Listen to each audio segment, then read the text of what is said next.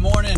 Joel Pilka, the Crush Life on My Way podcast. On my way to work this morning. Got me thinking about work, jobs, funny jobs, stories I suppose I've had over the years. You know, it's a long time that I was afraid of, I guess, confrontation, right? Afraid to tell people maybe the truth about things because you weren't sure how they were going to react. I still have family members that do things like this, which I think it's normal. You know, I'm sure we all have friends where they would rather make up some, white lie, harmless white lie, than tell you the real reason. Let's say you have plans Friday night or something, and you had a really long day. And then you got home and, just one of those really long days where you didn't even have a second to sit down and you were going nonstop. And so then you get in the door, and all of a sudden you're not feeling 100% and you really don't want to go. You want to take a shower, sit on the couch and relax with your family. Instead, you tell your friend or whoever it is that, you're not feeling well. You tell them you're not feeling good or some bullshit story because you're afraid to tell them, man, you know what? I just got home for a very long day. I'm exhausted. Can we do this another day? Now, some people do that, which is awesome. A lot of people don't. They'll go with some other story to try to preserve, someone's feelings, I guess, is the thought. Try to manage their feelings for them so they're not mad at you or whatever it is. But the funny thing is, you tell them you're not feeling well, and there's a good chance they may call BS on that. So your little tactic just went down the drain. Why wouldn't you just tell somebody that's how you feel? Hey, I'm not feeling hot. If they want to be upset, they'll be upset. They'll get over it.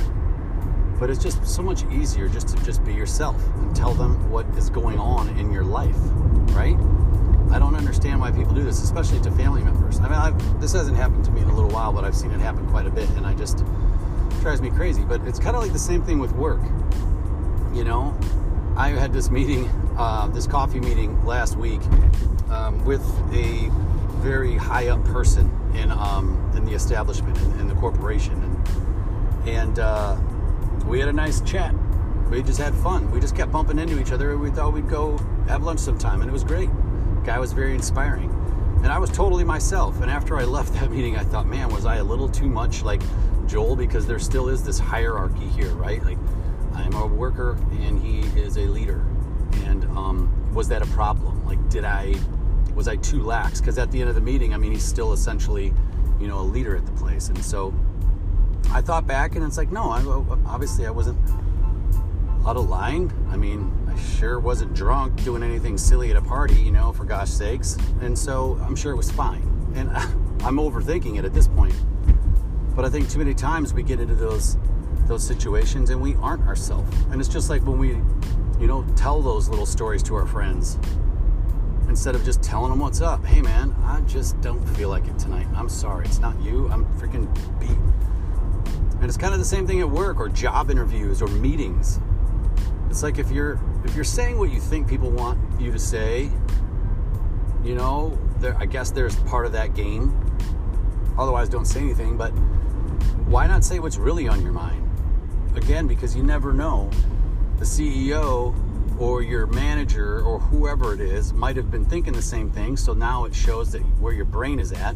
Or maybe they weren't thinking that. Now it really shows that you're, maybe a forward thinker outside the box. You're thinking outside the box, right?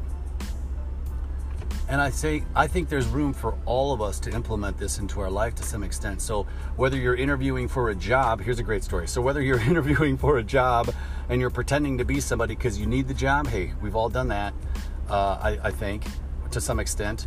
Or just being who you are, and if you get the job, great. Because if you don't, maybe you weren't supposed to. Otherwise you're going to get this job on the pretense of who they think you are, and you're not that person anyway. You might not even like it there. But here's a story about confrontation real quick.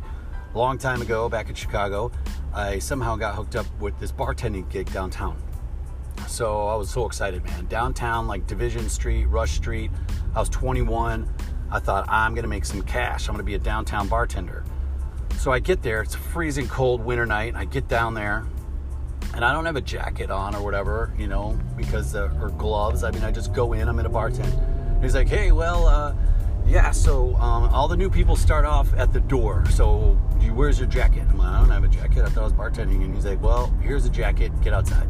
So I go stand outside with some other dude, and we're trying to like corral people to come into this, you know, Division Street bar on like whatever night this is, you know, in the cold. And I'm out there for like an hour, and I was like, this is ridiculous. I'm like, maybe I would have, you know, had a chance to bartend at some point, but at 21, I was like, I'm sure out of the thousands of bars, I can find a place that I could probably bartend right away. And so I'm like, I got to get out of here. You know, all my buddies are out kicking it. What am I doing standing here? Like, this is beneath me. I've been a bartender before, or whatever, you know. So I leave. I'm like, screw it. I got to go to the bathroom. And then I just didn't come back, which was horrible, which was a punk move, you know. And, you know, looking back, it was, you know, it was like cowardice instead of just walking in and be like, hey, this isn't going to cut it. You know, it's like the same thing I just talked about. Like, hey, this isn't going to cut it for me. I'm sorry. I thought I was bartending, but I guess not. And I could have just left, and he might have said, hey, man, this is just a rite of passage. Like, you're going to start bartending tomorrow. But I didn't even ask any of that. I just assumed, and I left.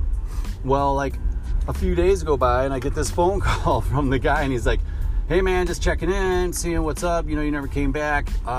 Worst case, regardless, we need the coat back. We would like our coat back. And I'm like, oh my gosh, what am I gonna do? I gotta go in there and give them this coat, and I gotta see this guy, and he's gonna ask me all these questions, and I don't want to deal with that.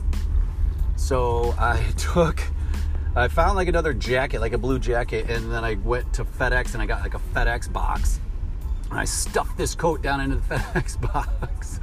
I can't even believe I'm telling this. I stuffed the coat down in the FedEx box, and I go to the office, you know, to meet this gentleman. And I show up there, and it's some other guy, and I'm like, yeah, you know, I'm here to see like Gary or whatever. And then we're in a parking lot here. Come on, Maritza. So anyway, and I show up there, and they're like, hey, yeah, you know, where's the coat, blah, blah, blah, blah, blah. Or I was like, here, I'm here to drop off this coat. And they're like, oh, thanks. And they think I'm like a delivery guy, right? Obviously, I like have this blue jacket on. I have a FedEx package. I'm like, here you go. And they're like, do we need to sign anything? I'm like, oh, no, you don't need to sign nothing. And I just walk out the door, and I hurry up and get around the corner and get in my car. I was like, oh, my God. All of that. I could have just walked in there and gave him the darn coat and said thank you. But no, I had to make up this whole little charade just because I was scared of this confrontation.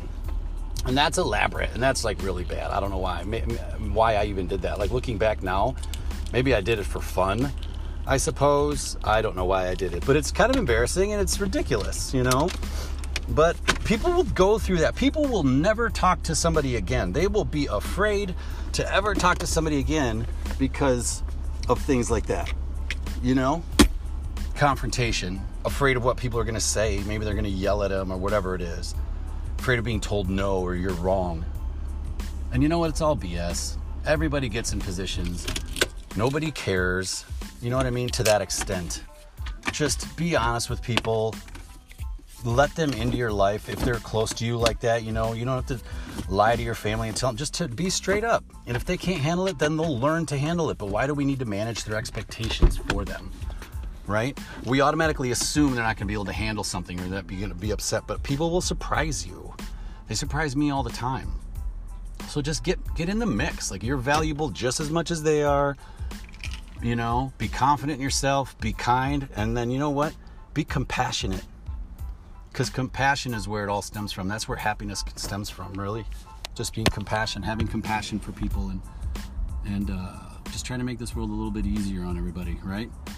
I don't know. That's all I got. Sorry for the little mix up there in the parking lot. I was trying to back up and somebody was right behind me, and like they were waiting and I was waiting, and I was in the middle of the story, and I was like, oh my gosh, what is going on? Anyway, I'm heading into work. Hope you all are having a great day.